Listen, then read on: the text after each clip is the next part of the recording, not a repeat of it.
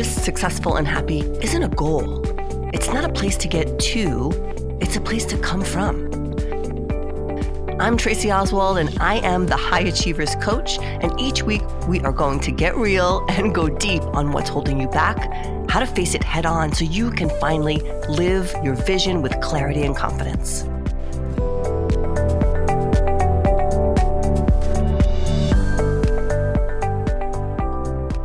Hey, you guys, how are you? I am so good.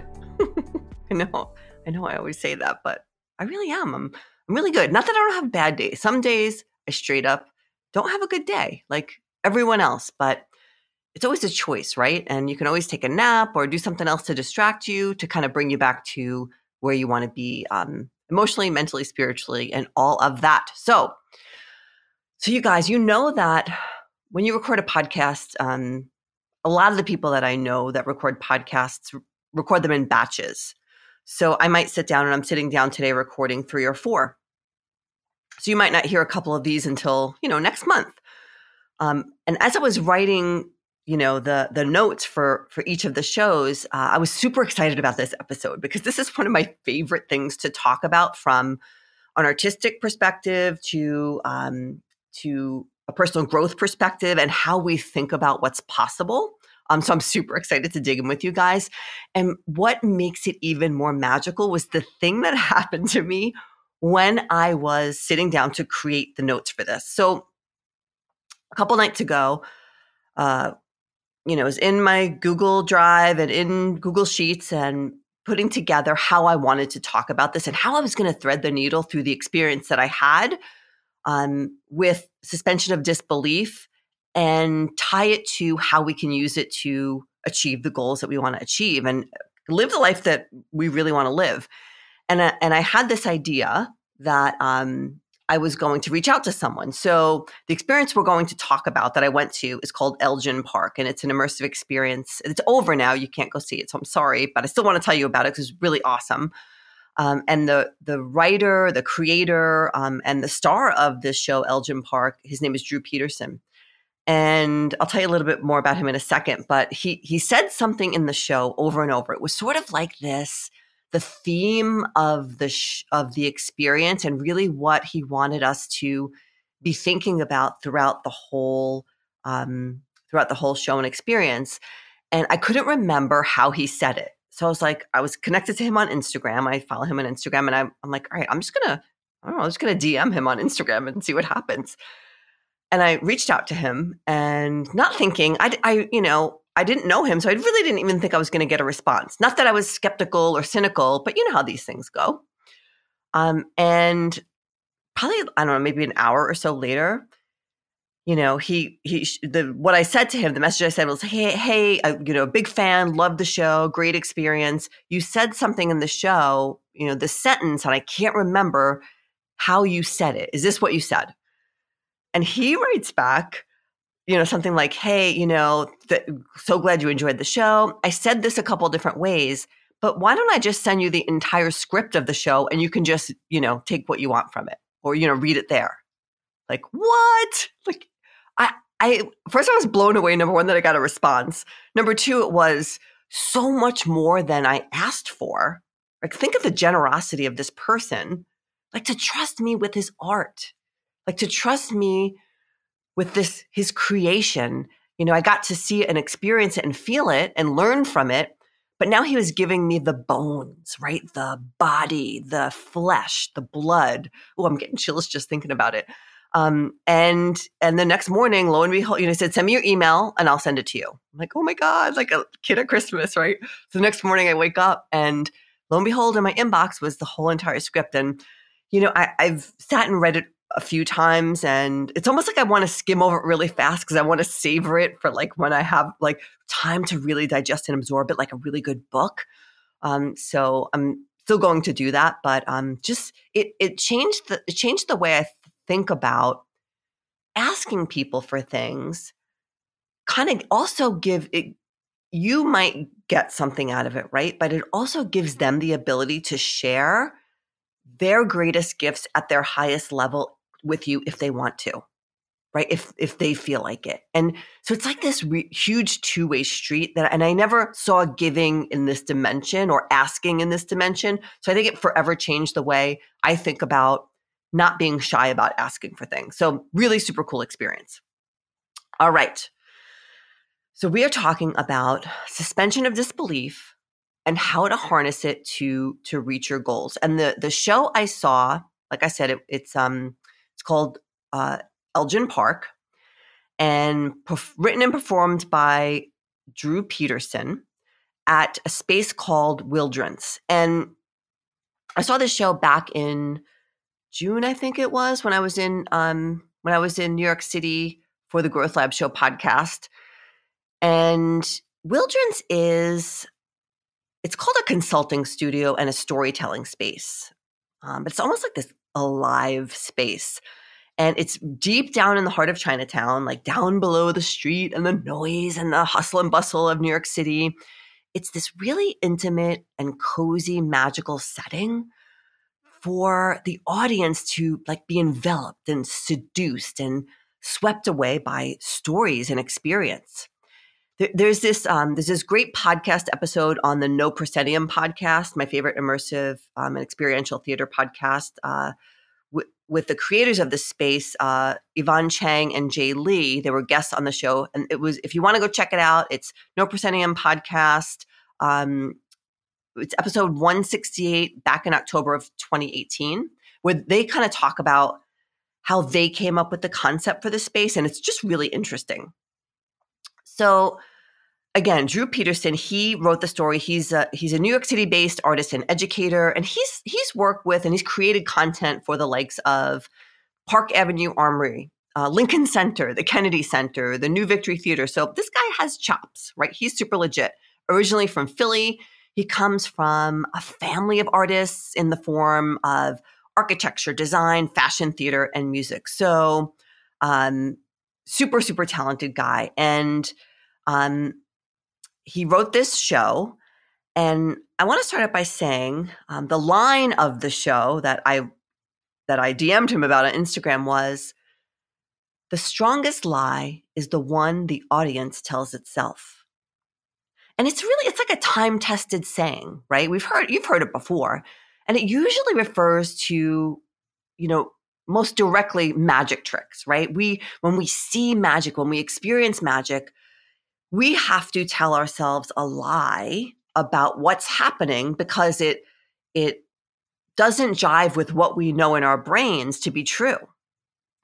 And this is really the elemental form of suspension of disbelief. The story is about a reclusive model maker named Michael Smith who has never left the city limits of this small American town he calls home, Elgin Park. And his brother, Paul Smith, a famous magician called the Spectral, right? Like what a name, right? For a magician. It's so cool. Now, when Paul disappears without a trace, Michael sets out on this journey to find him along with the help of the good citizens of Elgin Park. And it stitches together immersive theater, intimate storytelling, and like ornate, like miniature scenic design and installation. Elgin Park is this live, theatrical, cozy, and mysterious ghost story of sorts about a family, about imagination, about aloneness, and kind of like the spirit and magic that lives within this small community, but also that lives within each and every one of us. The strongest lie is the one the audience tells themselves. And to really feel a story, whether it's an immersive show like this one, or a play we go to, or like a movie that you might go to on Saturday night, or books that we read, our brains have to be able to suspend disbelief and allow us to believe in the illogical, to believe in the unreal and the fantastical, all for our own enjoyment, purely for our own enjoyment. And I love this.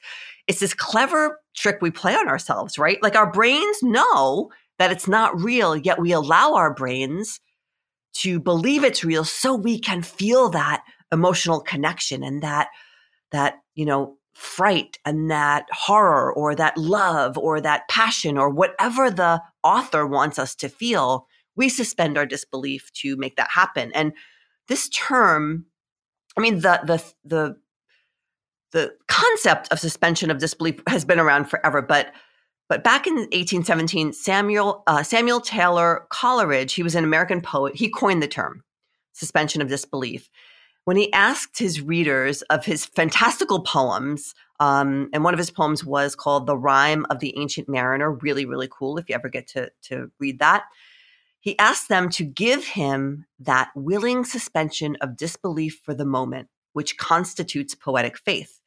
And that phrase, that poetic faith, it's exactly what our brain's doing in these moments, right? It's not so much that we stop disbelieving, right? That we stop thinking it's not real.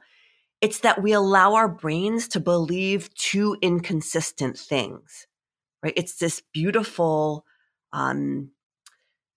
disharmony that creates this feeling of realness for us, because our logical brains know that we're sitting and reading words and not really experiencing this thing, or we're watching a movie and we're not really in the movie, but we also believe and feel that what we're seeing or reading is actually happening, right? We lose ourselves. We're transported to this other place in time. We cease to be aware of our body, aware of how we're sitting or standing or walking or our posture or our environment. And our brains, and in large part, the limbic system in our brains causes us to feel these emotions, whether it's anger, disgust, or jealousy, desire, whatever, about the stories we're watching or reading. And guys, the emotions and the feelings are the key, because they help us to really invest in a story, no matter how unbelievable it is. And you guys, and you will come to know that I am really good at this. My passion for immersive theater has allowed me, and my study also of it, has allowed me to take this concept to an entirely new level. And I've gotten really, really good at believing in the moment I find myself in, and also crafting moments and realities to believe that might not be true in the outside world if people were looking, but inside my mind, inside my brain, they are absolutely real to me. Believing that the space is real, believing that the characters are real, believing that my connection to them is absolute. And I know, you guys, some people think I am way freaking out there because I can do this really well. That it's almost like I like the untrue, like the magical and the fantastical, more than I do real life. But I don't know, who's to say what's actually true, but the experiencer of the thing, right? My experiences are absolutely true to me, whether they're true to you or not. So back to Elgin Park, back to that, it was a really rainy night in June in New York City. And Stephanie, my teammate, hey, Stephanie, if you're listening, love you. So Stephanie and I we're standing outside this unmarked bright blue door on Canal Street. And like I said, it's raining. We just had a really great dinner at this awesome bistro. I can't remember the bistro, but I'll be sure to put it in the show notes. 'Cause the food was really good. And this is the opening scene of Elgin Park, standing outside this bright blue door on Canal Street. And the door is opened, and we're encouraged to descend down this flight of stairs. And of course, you guys, duh, yes, I was first in line. I shoved Stephanie out of the way. I made sure we were there before, well before we had to be, because I like to be first in these experiences. I want to feel all the feelings first. So I, as I'm walking down the steps, I noticed the pictures on the wall, and there were, signs and pictures and sort of welcoming us to Elgin Park as if we were tourists, visiting this lively little American hometown. And, there was probably, I don't know, maybe about 10 or 12 of us max. So we were all crowded in this stairwell, waiting at the bottom of the stairs for a few minutes, chuckling with nervous laughter, as you usually do before these things, because you're tingling with anticipation, and because you want to get to the next really good part. But the part you're in is also really good, and that's why it's giving you this really awesome feeling. And finally, we're ushered into this waiting room, kind of, and it has like I talked about earlier, these miniature replicas of benches and trees and houses and cars and street lamps, and sort of lots of other nostalgic pieces laying around. You might find in an antique store, old postcards and books, that sort of thing. And it was like they were all, the precursor to Michael Smith's miniature models, which we, finally really experience in the finale. And we'll get to that. So the charming host, Drew Peterson, who we learn is the narrator of this story, he kind of welcomes us with like the nervous energy that hosts get before like welcoming people into their house for like a dinner party or, something like that. Like very flurried, very, excited and nervous. And also familiar. Like you felt like he was expecting us and really super excited that we were there. And I counted like I said, around 10 people. We arranged ourselves against the three of the walls, or the outskirts of the walls of this really small room, and we were all turning to look at our host, the narrator. And he stands in front of this old-fashioned rotary phone that has this light shining on it, like as if it was like if the phone was the star of the show, right?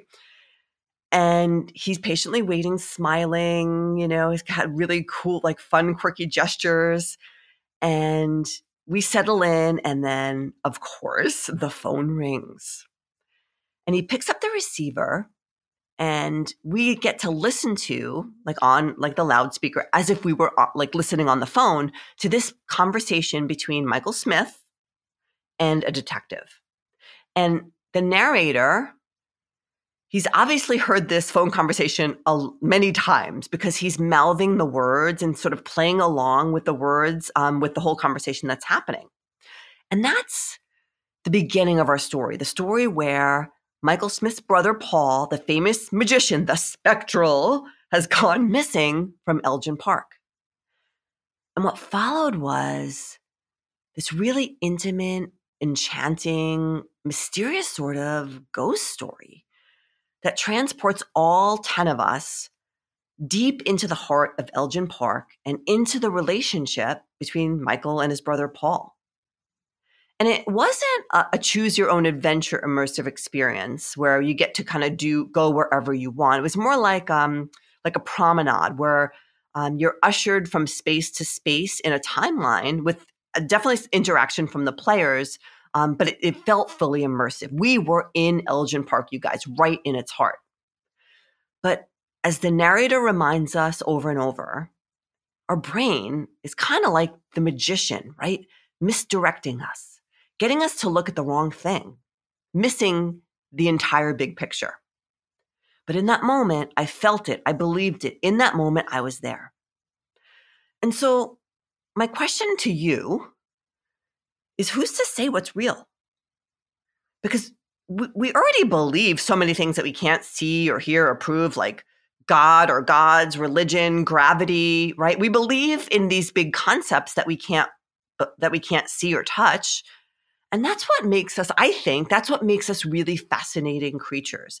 Things become real for us because we believe them, often without evidence to prove any of it. So if we can suspend disbelief to feel joy and feel fun and feel magic, why can't we do it for ourselves and for our own growth? Like, why can't we believe in ourselves to help us accomplish our goals? All right, so like, here's what I mean. To reach a goal, a really big goal, or any goal, we know we have to, but especially a big goal, we know we have to do things we've never done before, right? We have to think thoughts we've never thought before. We have to become bigger than our circumstances or our current reality. And that means we have to actually feel and act as the person who already has the thing in order to create the thing. Like my brain hurt, your brain hurts thinking about it, right? You have to feel and act as the person who already has the thing in order to create the thing. We have to suspend our own disbelief that we are not, in fact, this person already. So we have to not just think the thoughts, but actually feel the feelings. And you guys, this part is critical because how many times, and I know this has happened to me a lot, and probably you guys too, how many times have you tried to make something happen by thinking the thoughts, like, or saying a mantra or saying words, but you didn't really believe them, but you were saying them as if you believed them, but down in your heart, you really didn't believe. And the thing, of course, like it doesn't happen because you didn't believe. Like saying the words and not believing them is not going to make the thing happen. And I've had that happen to me a bunch of times, but one of my biggest and most public failures was because of this like very thing. I'm sharing all of my vulnerable stories with you guys. And it's kind of scary. But here we go. So a couple of years ago, I had this really big idea, to put on an event called the Intentional Life Lab, which was an all-day in-person experience, seminar kind of thing where we would do live coaching and help people create really actionable plans to live a much more intentional life, right? To step out of default mode and to really live an intentional life. So I recruited two of my really good friends and fellow coaches, Natalie and John. Hey, guys. And we came up with like this really killer plan, right? We rented a space in Texas. They don't live here, but they were going to fly in and we were going to put on this like really big show. We rented the space, paid a lot of money, did Facebook advertising, paid money for that, held webinars to get people to register. And the meeting space was big. It held up to 100 people, this really, really big room in Richardson. We put it on Eventbrite, like the whole works. This was like as if you were putting on an event at your job, right? When we spent months and months and weeks and hours, told everyone about it. And the whole time, my words were all the right ones. Like I was taking massive action, but there was something not quite right. You ever like, you're in a situation where you're like, this all looks and feels right, but something's off and you can't tell what it is? Like in that moment, I was the magician. I was misdirecting myself. Fear in my heart, fear that I wouldn't be able to pull this off, that I couldn't do it. But my logical brain knew I had a plan, so it kept going, right? Like you guys, it didn't stop me from being excited about it. I was acting all of the parts of excitement and we're driving and I was in action and getting up like early and staying up late to do all of the things because like full-time job during the day, right? So I was doing all of the hard work.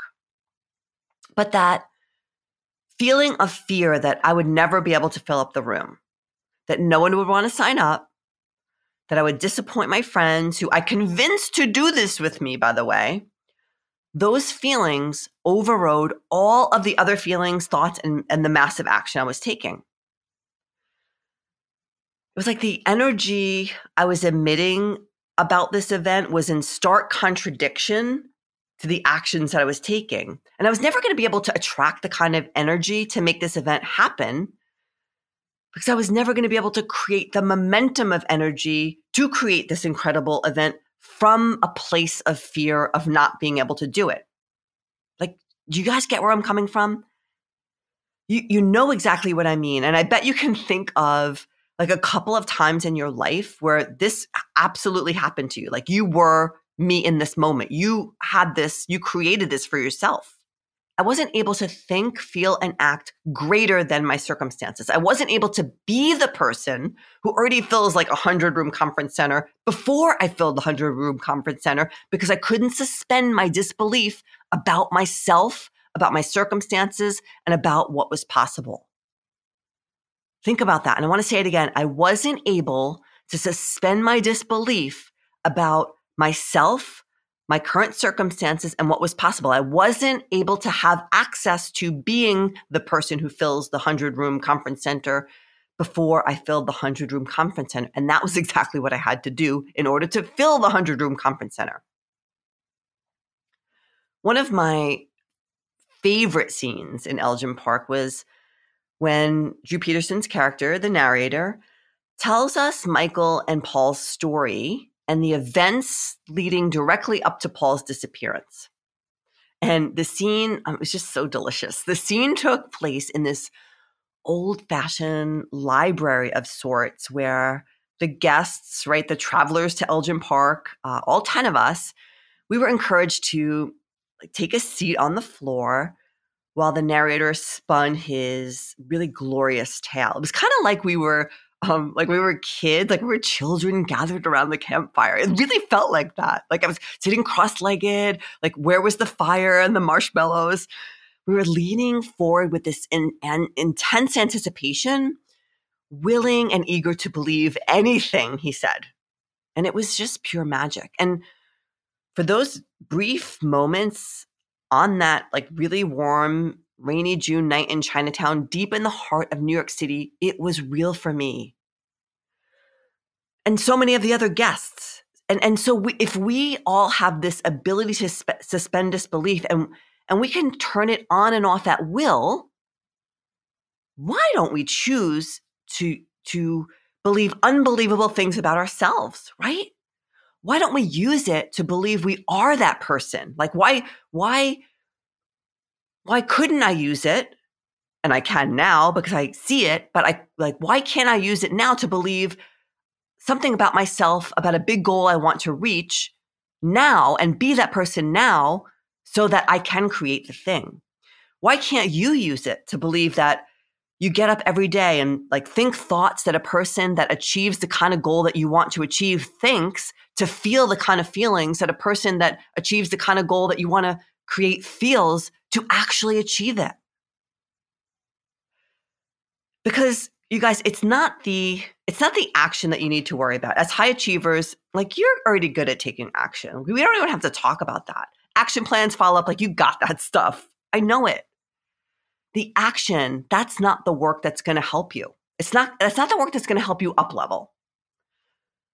The work that's going to help you up level, it's all mind work from here on out. I'm sorry to tell you, like what got you here is not going to get you there. You already have those skills. We're over it, guys. Like I get it. You can plan, like a plan within an inch of his life. To get to that next level, it's all about the mind work. To get to that next level, you have to change what you believe to be true about you, about the world, and about what's possible. So you guys, your work for this week is for you to become that person that already has the thing that you want. To do that, you have to believe in the unseen, the unrealized, and make it so real for yourself that you believe it with every fiber of your being and you feel it. That's the work. The strongest lie is the one the audience tells themselves. And the kicker, guys, is that the entire experience, the whole story about Elgin Park, about Michael's magician brother Paul, the spectral, who disappeared from Elgin Park, didn't exist. Paul didn't exist, and Elgin Park didn't exist. And it was right before our eyes in the show the whole time. And the narrator, Drew, if you're listening, and I hope you do, you were telling us this whole time that we were in there. The biggest lie is the one the audience tells itself. It was genius. And if we really wanted to see it, we could have. So that begs two questions. How is your brain just like Michael Smith, making up things that aren't true, and asking you, lulling you into believing them? Number one. Number two, where can you suspend disbelief in what is so you can be who you want to become? All right, you guys, man, I am tired from this show. This took a lot out of me. I feel you. I get where you're coming from. It's been so much fun sharing this with you. And guys, if you like what you hear and you want more, please take a hot minute to leave a rating and review. It would mean the world to me, truly. And it does mean the world to me. Every time I get a rating and review, it's like my heart goes on fire, and just there's so much love both ways. And it helps people just like you who want to find the show and live big and really interesting lives find the show. So again, you know your homework. Until next time, until next week, go do the work and we will talk next week. Love you guys.